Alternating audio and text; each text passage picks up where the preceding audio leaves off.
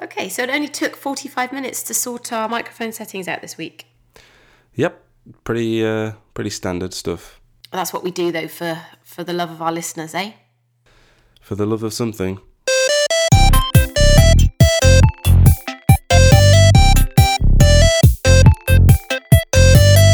So I do apologise that I sounded like I was in a cave last week. I did sound like I was in a cave, didn't I? You sounded a bit like you were in a cave, and that was after me, admittedly as an amateur, working on the audio for about 6 hours. Again, for the love of the listeners. So you've just, 6 hours. Whoo-wee. Anyway, it was great to be back though, wasn't it? It's an absolute delight to be back. Thank you to all of those kind people on Twitter and a few by email who got in touch to say welcome back and that kind of thing. It's always nice. Absolutely. I very much enjoyed recording again.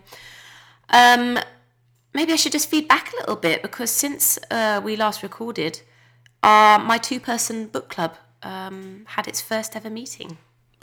And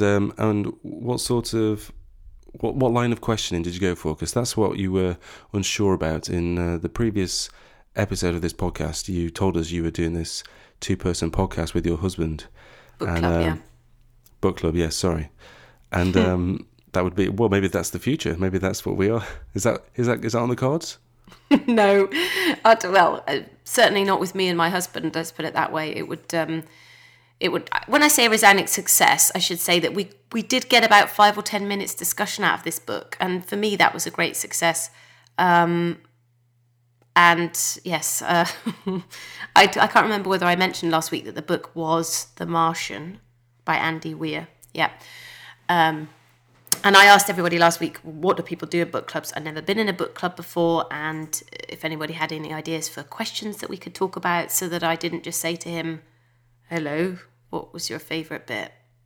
And people did get in touch, so thank you very much. Isa Christie did on Twitter. She gave me a list of questions that she thought that she would ask if it was her in the book club with my husband. That would be a bit weird.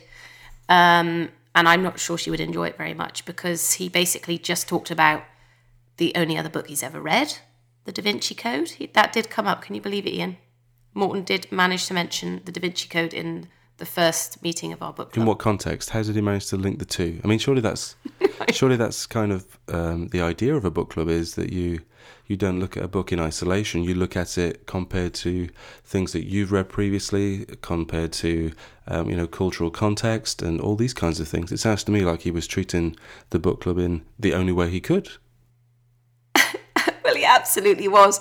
And to be honest, I can't tell you in what context he mentioned it, because as soon as he said something like take, for example, the Da Vinci Code, I just lost it. I said, oh my God, I can't believe it. I have to tweet.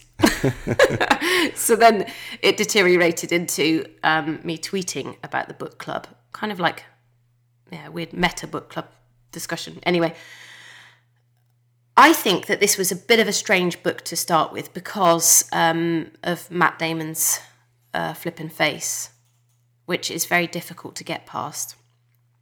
Were you aware of The Martian before it became a Hollywood film? I was. I listened to the Hello Internet podcast, and they talked about this several months ago as one of their. They have Audible as a sponsor, and one of the co-hosts, Brady Harron, used The Martian as an example of you should try Audible, and here's a book that I read, and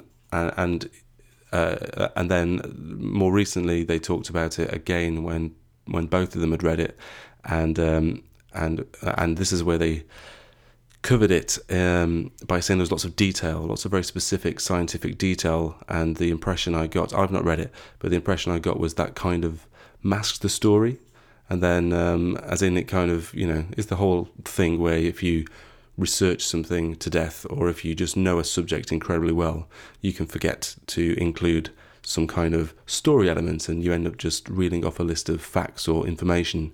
And so my limited knowledge was that this was a book that was high in science, and perhaps not as high as it could be in terms of plot development and story, or maybe just pacing. Maybe the pacing was off. Yeah, well, I mean, that's basically sums it up. You could have been in the 2-person book club, but unfortunately you couldn't because there's only place for 2 people. Matt Damon on the front cover now, because it's been made into a film, but it was recommended to me before that, and it was pitched to everybody, to the whole world, as a survival story.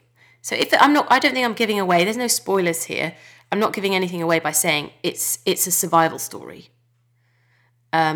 So if you know that a story is a survival story, that kind of means that you know how it's going to end, doesn't it?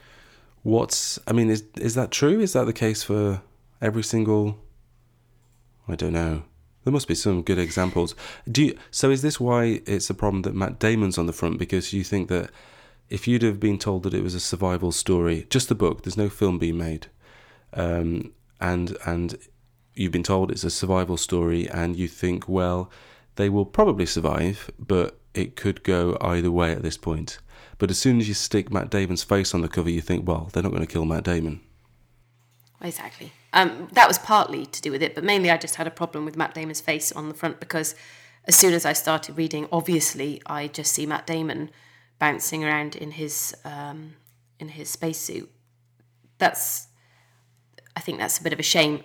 I would have liked to have read the book before there was a film version, obviously, so that I didn't have to think about Matt Damon through an entire book. It's hard to think about Matt Damon through an entire book. I don't want to.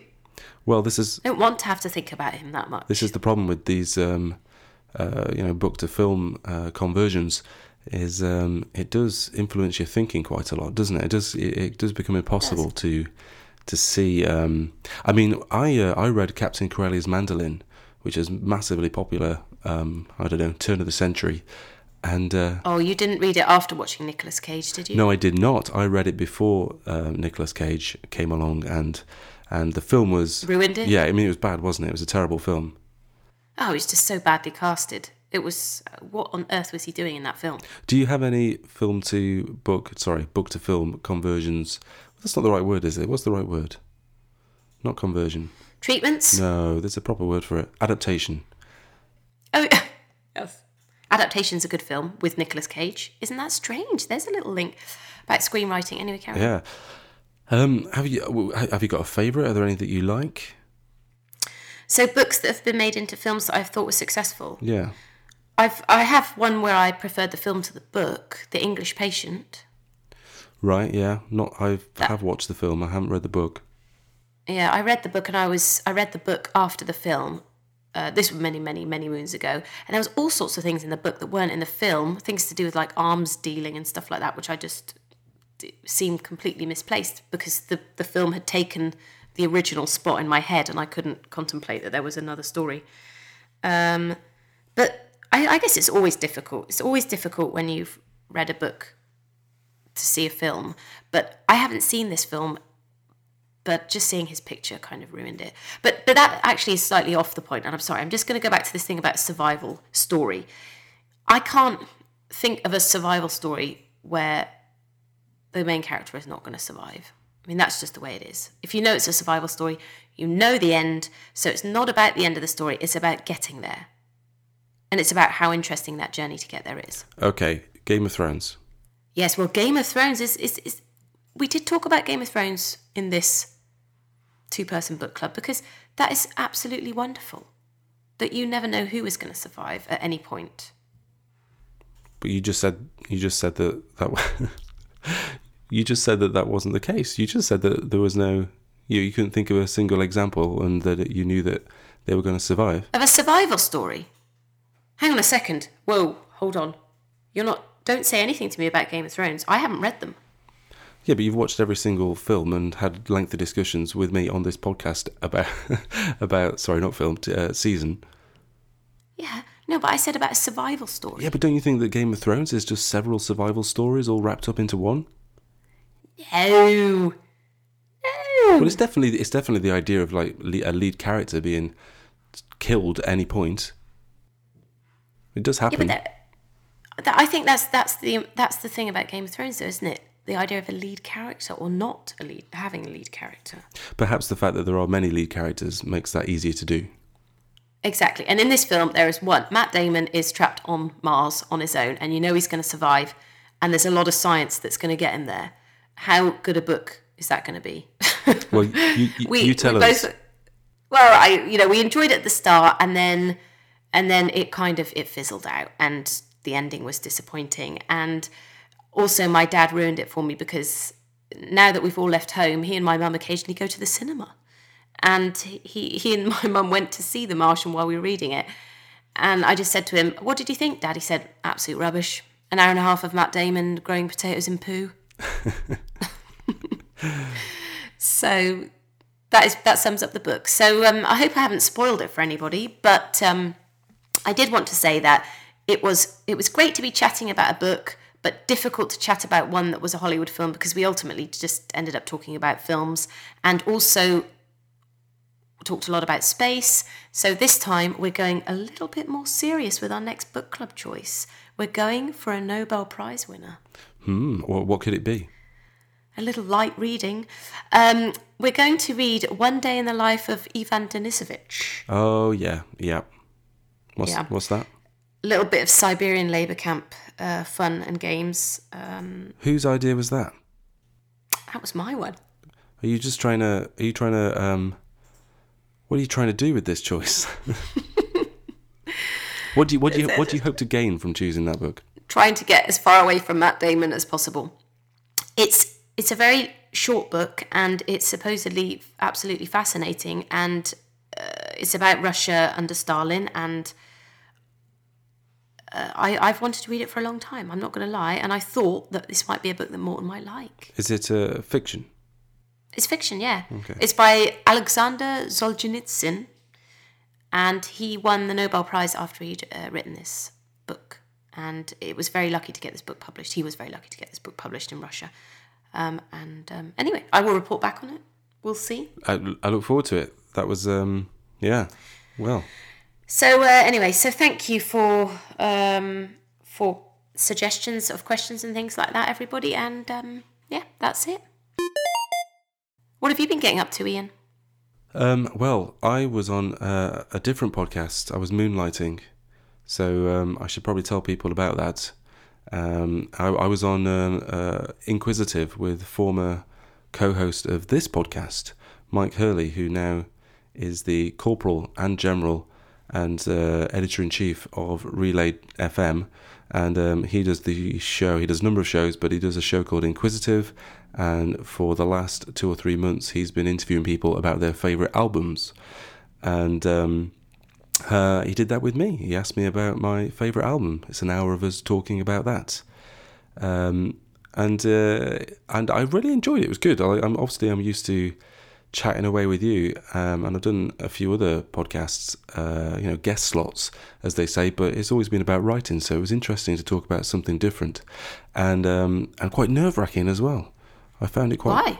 I think I just... Oh, you didn't have more toilet troubles, did you, before this one? I didn't have any toilet troubles before this one. I managed to... I do always try and stay in the safe zone, but I didn't have any specific troubles with that. It was just more because, a different subject. And I spoke to Mike about it. I think it was after the podcast had finished, and I said, I was unexpectedly nervous about that.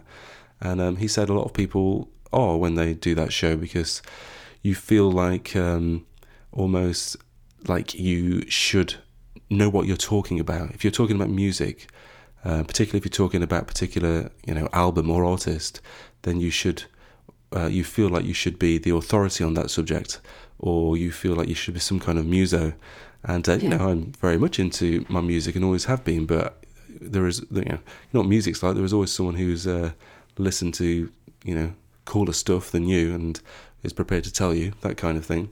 So, but it was good. I enjoyed it, and it got me thinking about a topic that we might chat about now, and that's the idea of favourites in general.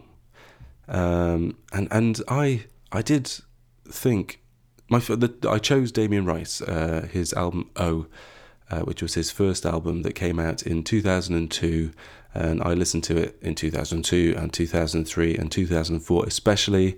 And it reminds me an awful lot of a very specific time in my life, and particularly about a couple of specific events, one being when I travelled to Manchester with some pals to see him before anyone had ever heard of him, and it was just like this incredible gig.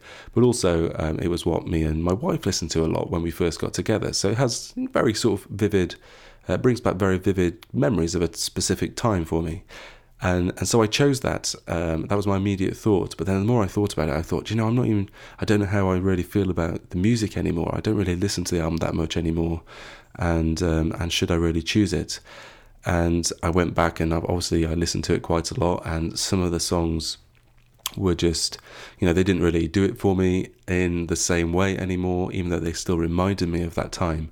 And then a couple of other songs were better. They were just much better than I remember them. And that just made me think, well, of course that's going to be the case, because I'm, quick maths, I'm about 12 or 13 years older myself. Lots of different things have happened to me, and my tastes have changed, and definitely my taste in music has changed. Or if not my taste, then my kind of desire to appear cool, or to appear like I know what I'm doing, or to really care what anyone else thinks. When you're older and your world shrinks slightly, then you don't really care about these things as much. But this idea of favourites, which I want to get your opinion on, I just thought, well, we often talk about our favourite film, our favourite book, our favourite album, even our favourite food. And I don't think that we ever can really have an overall favourite, because my answer to that question now, what's my favourite album, like right now, it might be, last year I loved the Future Islands album. I really love the Local Natives. I've listened to a lot in the last couple of years. If I look at my Last FM profile and all my scrubble since 2006, Damien Rice says I don't think he's even in the top 10 artists. But the way I tried to think about it was, what was my most favourites when it was my favourite. So I think our favourites change constantly as we grow and we change as people. But then perhaps if we're kind of put on the spot, or we have to go on a podcast to talk about these things, then my theory was, okay, just choose the one that you think had the most resonance at the time, where you really remember loving that particular thing at that particular time. I don't know. What do you think? Yeah, I absolutely agree. And I also think that it probably depends on the kind of person you are as well. And that I think I might be the kind of person, I imagine that you could be as well, who would think especially hard about that question, depending on who was asking, like which company you were in and what you thought the person you were talking to might expect or want to hear you say. If you know what I mean. Do you know what I mean? I do know what you mean. And one of the other things I said was in the podcast, not to sort of reiterate all of that, but one of the albums I was thinking about choosing was Bon Iver's Forever Ago, which I think is in my top 2 favourite album titles. Have you got a favourite album title? I'll put you on the spot there, I know. Yeah, come off it, seriously? What about Now 10? All I can think about is Offspring, and I don't know why. That's so bizarre. That is, were you an Offspring fan? I was actually, but that's because I had an American pen pal from Alaska who sent me CDs before they came out in the UK. So she sent me Offspring. So you were a fan of? Is it the Offspring? Was it Offspring? Yeah. Anyway, carry on. No, I can't off the top of my head tell you my favourite album title. That's ridiculous. Well, this is a diversion. I love Forever Ago, and I also love Jeff Buckley's second album that he didn't particularly give permission for anyone to release, and that is Sketches for My Sweetheart the Drunk. I love that. Yeah, that's great. I was going to say that it's exactly the same with books in terms of having not necessarily one favourite, but a favourite for a certain time. And there are a few books that I'm a bit scared, or rather reticent maybe, to go back and reread, because they were so much my favourite when I read them, and I so loved them. And I am a little bit concerned that I might go back and not quite love them as much. In particular, I could give you an example, Catch-22. I read when I was backpacking around Asia in my wild, carefree days. And it was passed around a lot, actually, that book, on the road. And I was just in a very happy place at that time. I think maybe since I've talked to people about it in the years following, people have said, nah, didn't really do it for me. I didn't find it funny. And I'm like, oh no, maybe I shouldn't ever reread it again because I loved it so much. And it might just have been that I was in, an extremely happy place. And what do you think to finding out things about, say, an author that you didn't know at the time? So if you loved an author, or even a book actually, and you kind of loved it for what it was, and only later you found out something terrible about the author, or you found out you disagree with them politically, or something like that. Does that affect the way you look back on your favourites? Not so much with authors. I'm thinking I also really enjoyed The God of Small Things by Arundhati Roy. And she's had quite an interesting career, I would say, since The God of Small Things, which won the Booker Prize, in that she hasn't really done that many novels, but she seems to have been quite political with her writings. And I nothing can touch the book. I'm not sure whether I would love it as much again if I read it, but it doesn't really matter to me what she's done since, because she did that at that time. And forgive me if I'm ruining everybody's childhood, but I heard that Roald Dahl wasn't that nice a guy. Yes, now that's actually quite interesting. My mum talked a lot about that because she read the autobiography of his wife, Patricia Neal, who had a lot of revelations in that book about him as a husband and as a human being. Yeah, that's quite true.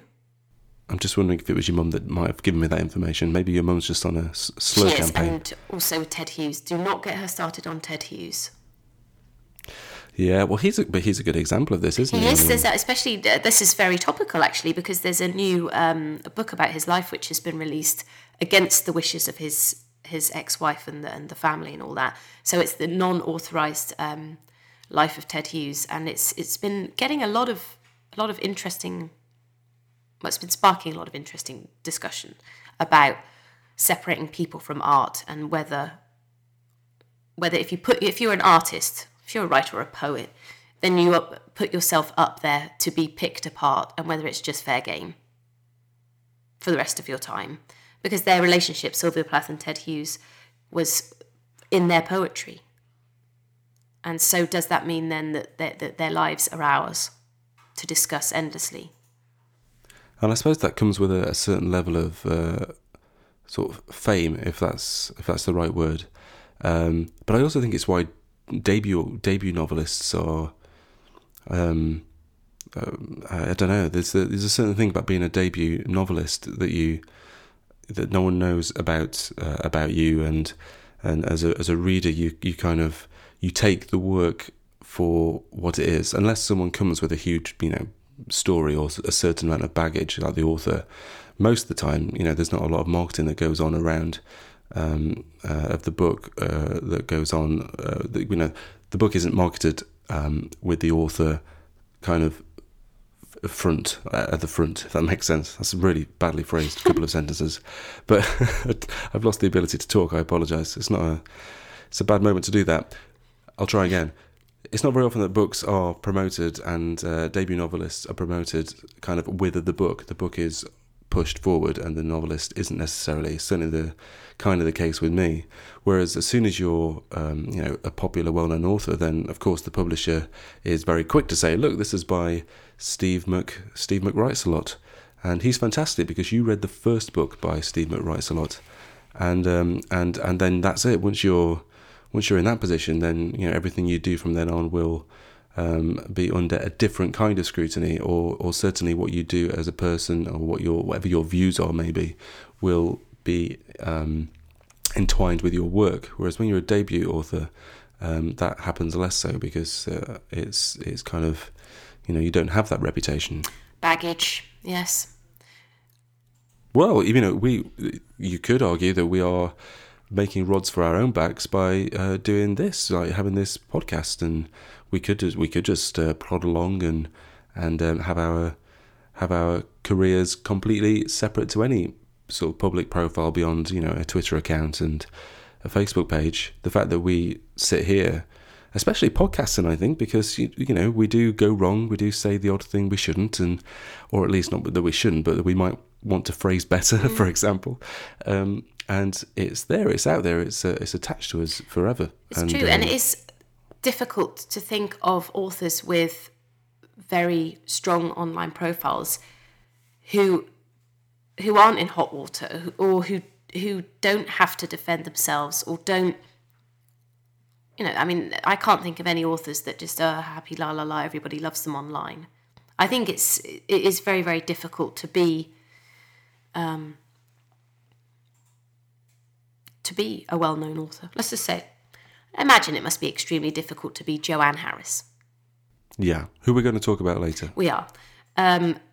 And so I guess when I see that Joanne Harris has a new book out, then of course I'm thinking about her as a person, because I see what she does online. So you kind of feel like you know her. But we were talking in our last season of the podcast about Murakami. Do you remember his new book came out just before we took our break, The Buried Giant, and we were talking about the fact that he is a writer who likes to do something entirely new and unexpected with every book, which in itself is something that people come to expect of him, I guess. So it's not like you just expect that his next book is going to be entirely different. It's the same thing as expecting that somebody's next book is going to be the same thing, I guess. Oh, yeah. How on earth did we get on to talking about this? Well, I went on a podcast about music. Oh, that's right. Well, look at that. We're talking about writers anyway. Hurrah! But yes. I was also going to come back to that. The fact that you were on that podcast, to ask you about whether you ever listened to Desert Island Discs, and our listeners in America. I'm not sure whether Desert Island Discs has ever been done in America. I'm not sure. We'll have to find out. I think they're just the same thing. Yeah, so on Radio 4 in the UK, Desert Island Discs has been going for donkey's years, hasn't it? Famous people are invited on to give, if they were on a desert island, which records would they take with them? I can't remember how many choices they get. I think they get 7 or 8 or something. And this week I was listening to Keith Richards. I don't suppose you happened to hear his episode, Ian? No. It was fascinating, absolutely fascinating. There is a person who has struggled all his life, and I'm not going to say the obvious there, because he has struggled obviously with all sorts of substances, but he struggled to not be, or to get away from his reputation and that public persona. And it was absolutely fascinating to listen to his choices. I would highly recommend anybody listening to this podcast to have a listen to that. Keith Richards on Desert Island Discs. It was really, really interesting. And he had 7 choices. So choosing one album, I can imagine, was difficult, very difficult. This episode of the Write for Your Life podcast is sponsored by Squarespace, the easiest way to create a beautiful website, blog, or online store. Now, as you probably know, we writers are expected to have some kind of online platform to show off our work and build an audience. That always starts with a website. I made my first website in 2008 and spent the next 6 years pulling my hair out. Of course, at first I thought it was sort of fun to have things break and to waste my evenings messing around with HTML, broken plugins, and bad tutorials on YouTube. But then I realised I might actually be better spending that time doing something useful. You know, like writing. And so last year I found and fell for Squarespace. Squarespace makes it incredibly easy to set up your own website, whether you're a budding author, freelance copywriter, or like me, both of the above. It's all drag and drop, which means that you can take one of Squarespace's stunning starter templates and make it your own in no time at all. And every site made on Squarespace is automatically going to be responsive, which means that your website will scale to look great on any device. Like I said, it's incredibly easy to use. But if you do have a problem, there's no need to waste your time trying to learn skills that you neither have nor want. Because Squarespace has a support team who are always there for you when you need them, with 24/7 support via live chat and email. Got some wares to sell? That's no problem too. Squarespace has commerce built right in. Every website comes with a free online store, which means from ebooks to actual real-life goodies, you can flog what you've got from your own site. And finally, cover pages. If you've got something specific to shout about, or if you just want to get a site up sharpish while you work on the full shebang, Squarespace's Cover Pages feature allows you to set up a beautiful one-page online presence in minutes. How much does all this cost? Well, not a lot. Squarespace starts at just $8 a month, and you get a free domain if you decide to sign up for the annual plan. Head to squarespace.com/WFYL and get started with a free trial, no credit card required, and start building your website today. Even better, when you sign up for Squarespace, make sure you use the offer code WRITE, that's WRITE, to get 10% off and show your support for Write for Your Life. So, thank you to Squarespace for their continued support of 5x5 and the Write for Your Life podcast. Squarespace. Build it beautiful. Ooh, intrigue in the world of poetry this week, Ian. Did you hear about the plagiarism scandal? I've not been on top of the scandals this last couple of weeks. It's I'm kind of scandal free. Well, I've been scandalised, and it's my goodness. Yeah, honestly. I would like to share with everybody this little story that I read this week, because it just seems so crazy that you think, why? So there is apparently a poet who has been caught.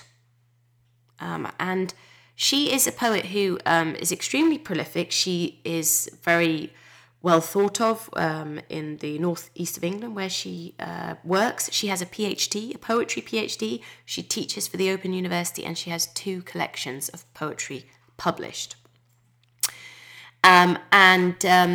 Sorry, are we going to say her name, or are we purposely avoiding her name just to avoid any litigation? Well, I mean, her name's going to come up. We'll put her in the show notes, right? Where will people find the show notes, by the way, just quickly, Ian?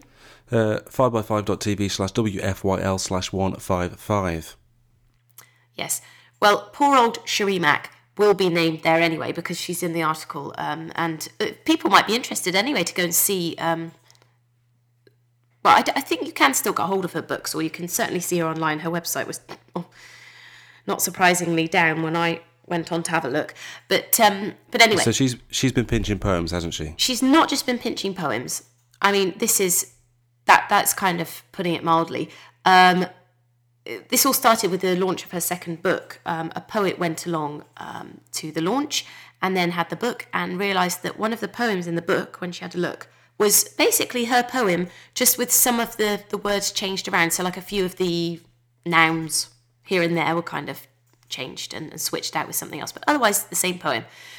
And she tried to follow this up, and she talked to the publisher, but apparently they weren't really very forthcoming, or they weren't interested in kind of investigating further. So with a few other people, they investigated, and they found out that virtually all of the poems in this collection were other people's poems that she just changed a few words on. So it wasn't that she'd borrowed ideas or phrases, even sentences or anything like that from other poets. She just used their poems, and then she just cut and pasted words out of them.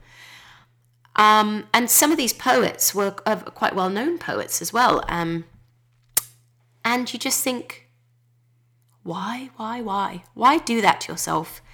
And there's quite an interesting article, which we'll put in the show notes, that was asking, could this be a form of self-harm? That I mean, if you kind of use an odd word here or there that you've been inspired by somebody else and you've seen it and you thought, I'll just take that, or even a couple of words put together, maybe you won't be found out. Maybe if you copy a whole poem from somebody, you might not be found out, even in this day and age, But if you actually just all of your poems are other people's poems, of course you're going to get found out. Why would you do that to yourself? Poetry doesn't make you rich and famous. So, you're not a poet, you're not writing poetry, so why are you pretending to write poetry?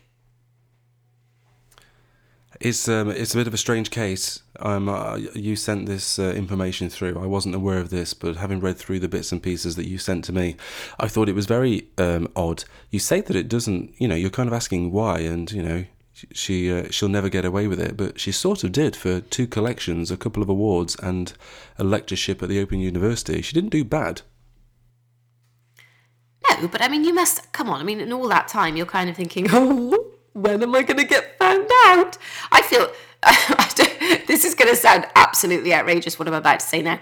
I'm not necessarily likening her to a serial killer, but like serial killers who send letters cut out and they say, oh, you'll never catch me, and they have like signatures and they really just want to be found out and they want people to appreciate their work.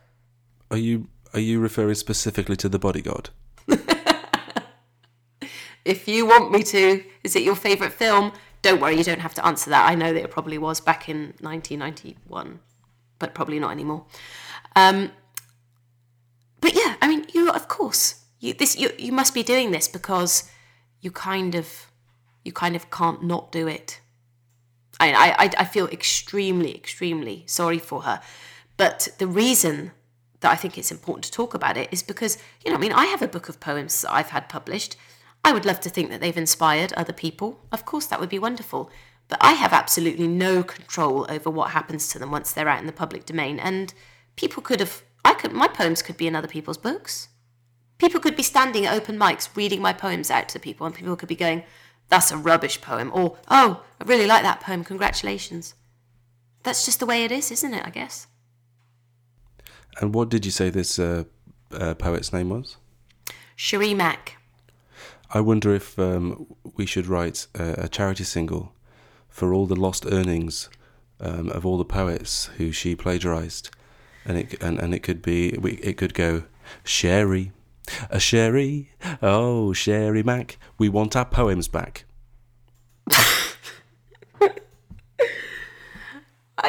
If I'd known you were going to do that, I would have accompanied you on the xylophone. Let's do it. Cherie Mack. Cherie. Give the poems back now. No, yeah. That wasn't right. Well, we'll work on it. We've got a couple of months before Christmas to get this record out there for people, the charity single. Anyway, are you worried about your work being used in ways that you do not appreciate? I'm more concerned about my work being used as a doorstop than I am as anything else. I was reading this piece on littleatoms.com. That'll be in the show notes as well, talking about this. And the example it gave was, it seemed to be that it wasn't that she was just taking, word for word people's poetry. It was almost like, it seemed to me, in some cases anyway, or some of the examples that were in this article, that she was taking a sentence or a line, or even a stanza or a couplet, and the structure of it, and almost replacing it syllable for syllable. And it seemed to me that was a very specific kind of cheating, because poetry, of course, some people say that poetry is a load of all nonsense, including my brother, and that anyone can do it. And basically, if it doesn't rhyme, then where's the skill? And of course... Can't wait to read his first collection. Your brother. Of course, we know that that's not true. But it's a bit of a fine line at times, isn't it? It's a subjective art, and as it is with all writing, what's good and what's not. But if she's taking an existing poem that is universally agreed as being a good poem, and just taking the structure of it and the syllable count and the rhythm and rhyme of a specific sentence, and then literally just replacing the words that are being used, that seems like a different kind of even sneakier maybe kind of plagiarism, where you're kind of keeping the structure, keeping a few words, and then just changing a couple of the metaphors or the specific nouns, kind of overlaying new words, almost kind of overlaying your own poem over an existing structure, because the structure is kind of the difficult thing when it comes to poetry. Yes, but I I think that might be giving her slightly too much credit, because it is literally just like she's put a line through the odd word here and there and just changed those. I don't think she's done more than that certainly on the ones that I saw anyway. Like, for example, the boats were tied in the harbour at night, and then she's written the boats were tied in the field at night, like that kind of thing. I mean, that doesn't sound like a good place to keep any boats. Well, that's why she got found out, because she's no. But yeah, I do know that it's a fine line, and everybody is inspired, and nothing is new. Nothing we do is new. Let's all just accept that right now. There's only 7 types of stories in the world. We're all saying the same things. I saw a brilliant video, which is an old one, recently, about the fact that every successful pop song in the world is based on the same 4 chords. And it's these comedy guys from Australia do it. Maybe we should put that in the show notes as well, just randomly. So that it's making something entirely new is probably a bit of a tall order in this day and age. I mean, we have been using letters to communicate what we want to say for thousands of years. It's true, and let's say it how it is. We all have our literary influences, don't we? And we all have our heroes in whatever kind of art form we particularly like. And, we have our, dare I say, our favourite books and favourite authors. So we're all informed by something or someone. And I think that's just the way it is. And so to an extent, we're always kind of pinching things from different parts of culture based on the things that we like ourselves or the authors that we enjoy reading. And the real challenge then is to take all those influences and work out who you are and take them and make your own thing. And this is just kind of how it works.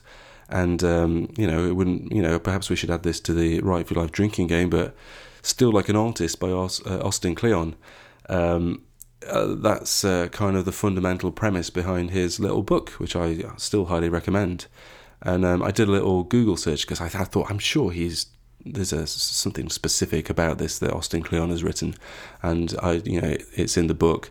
But also he has a blog post which is 25 quotes to help you still like an artist, and I picked out 2 or 3 of those which I would like to share with you now, which kind of underline what I'm saying, and that's that it's we all kind of steal art in some kind of form and in some way or another. But it's what we do with it. It's how we forge our own path with those influences that we kind of collect. So we have, let me read you these quotes. We have Wilson Meisner, who I don't really know. I feel like I probably should. He says, that's not the football from Castaway, is it? Wilson Meisner. Wilson! Don't. We all cried at that bit. Anyway, carry on. He says, if you steal from one author, it's plagiarism. If you steal from many, it's research.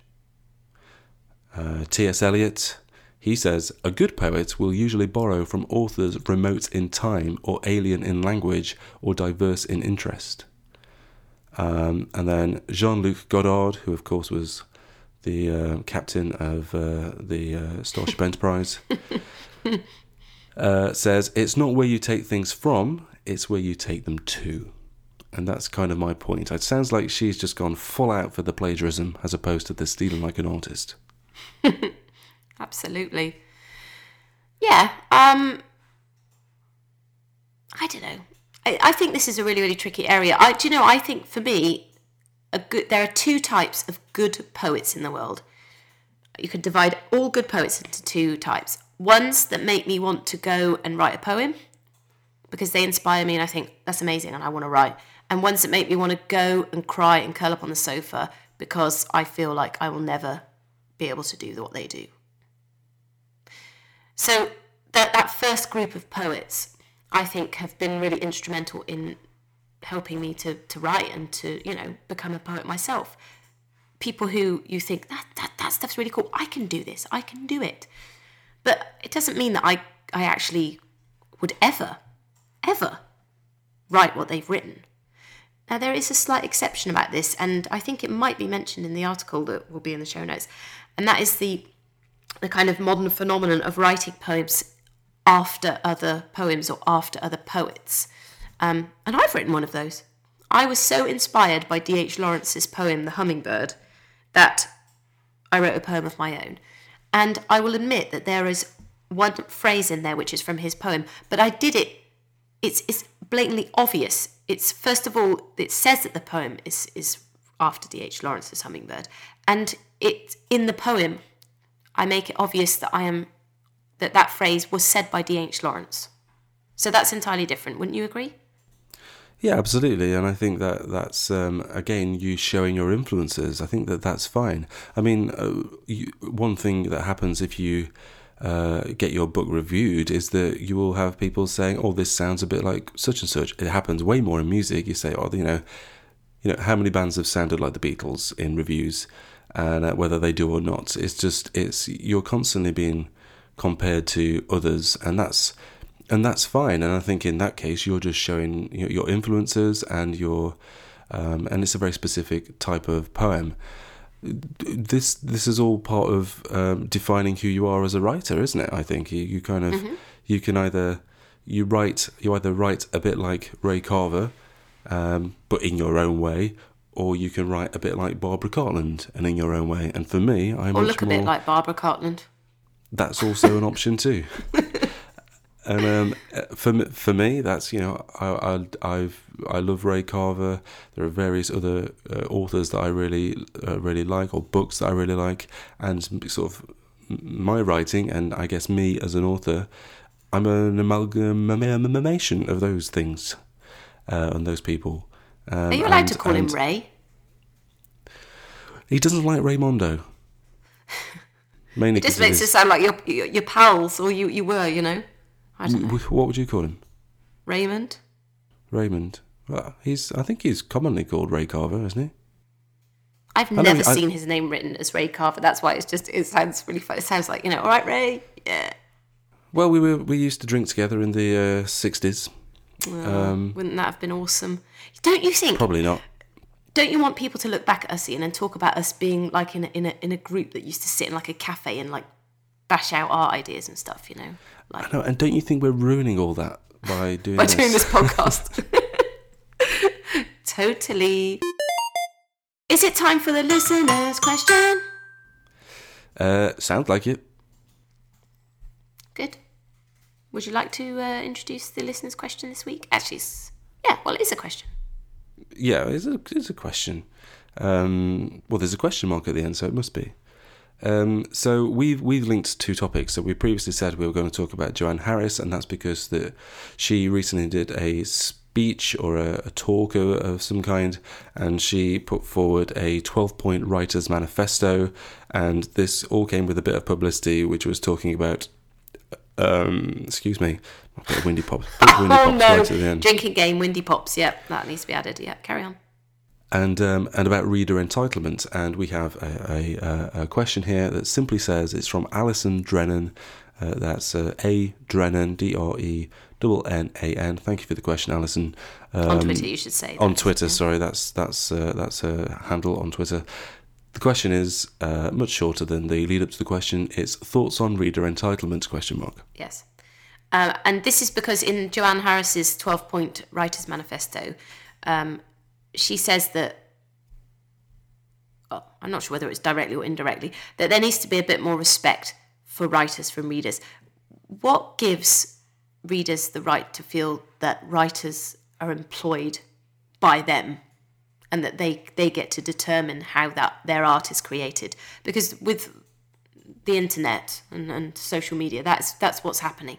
People feel like they have a right to say to a writer, I know that's rubbish and you shouldn't do it like that, and why are you doing it like that, and I want this to be done next time, and things like that.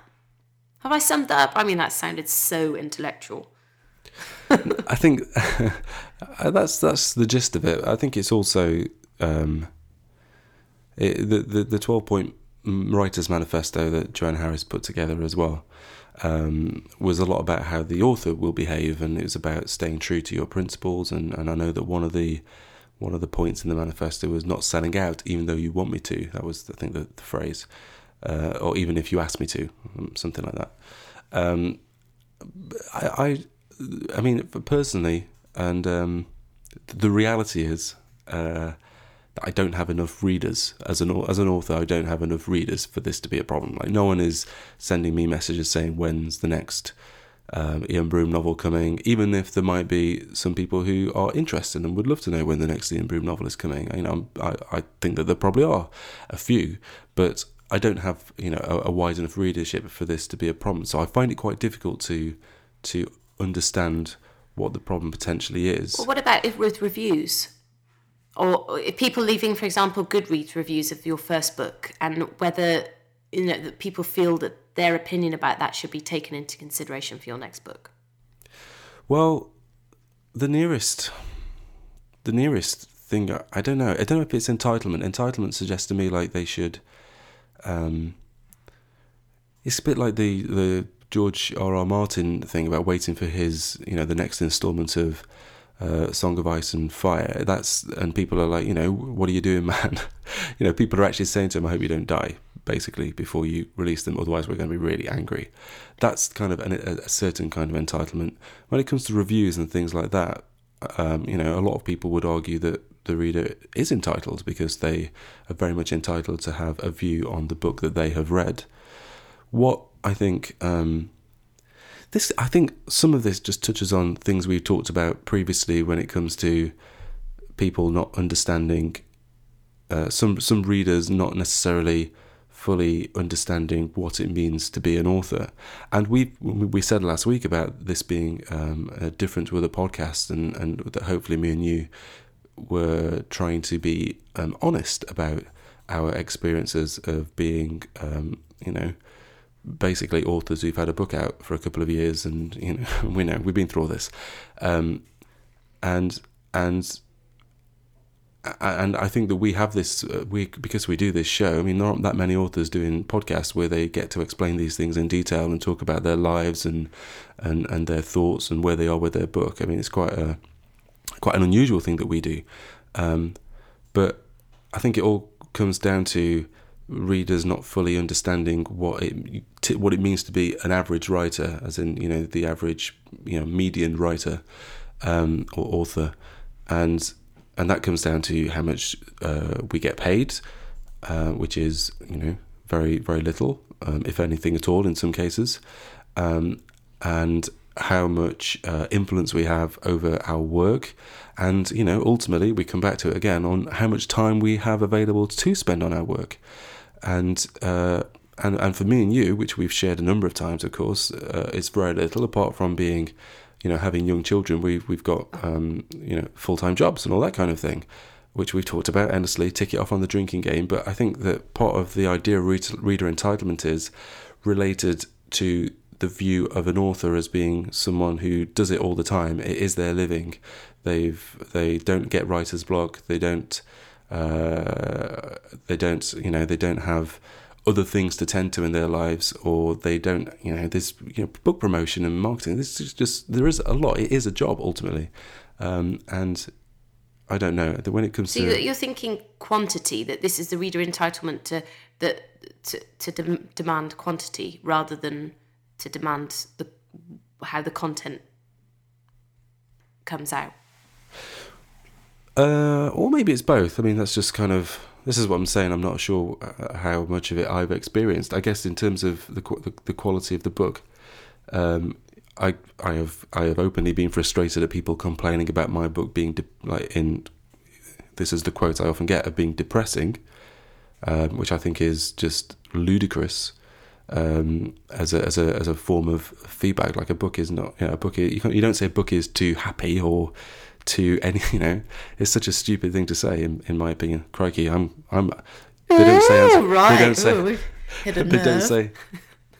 say don't answer your reviews. I'm exploding that myth. So I think there is things like that, but you do have to kind of take it on the chin as an author, those kinds of things, because it's in review format. I think that is kind of another part of it, is it's the idea that an author doesn't have a right to answer back, because whenever you do, you just get told that you're a whinging, complaining author, and the reader is entitled to effectively say what they want. Yeah. I'm sorry, I've done a lot more talking there than I was intending to, and I don't think I've really made any sense. No, I mean, I think we've opened up a can of worms, basically. As I said earlier, I think Joanne Harris is always interesting online, often at the receiving end of a lot of vitriol. And this piece is her manifesto is way more balanced than, all the clickbait headlines surrounding it, about reader, respect and all that kind of stuff. And I do have a lot of respect for her. I think she's doing a great service for writers, I feel, personally. That's just how I'd like to finish off there. I think that Joanne Harris is great. She's always got very, very insightful things to say about writing and being an author.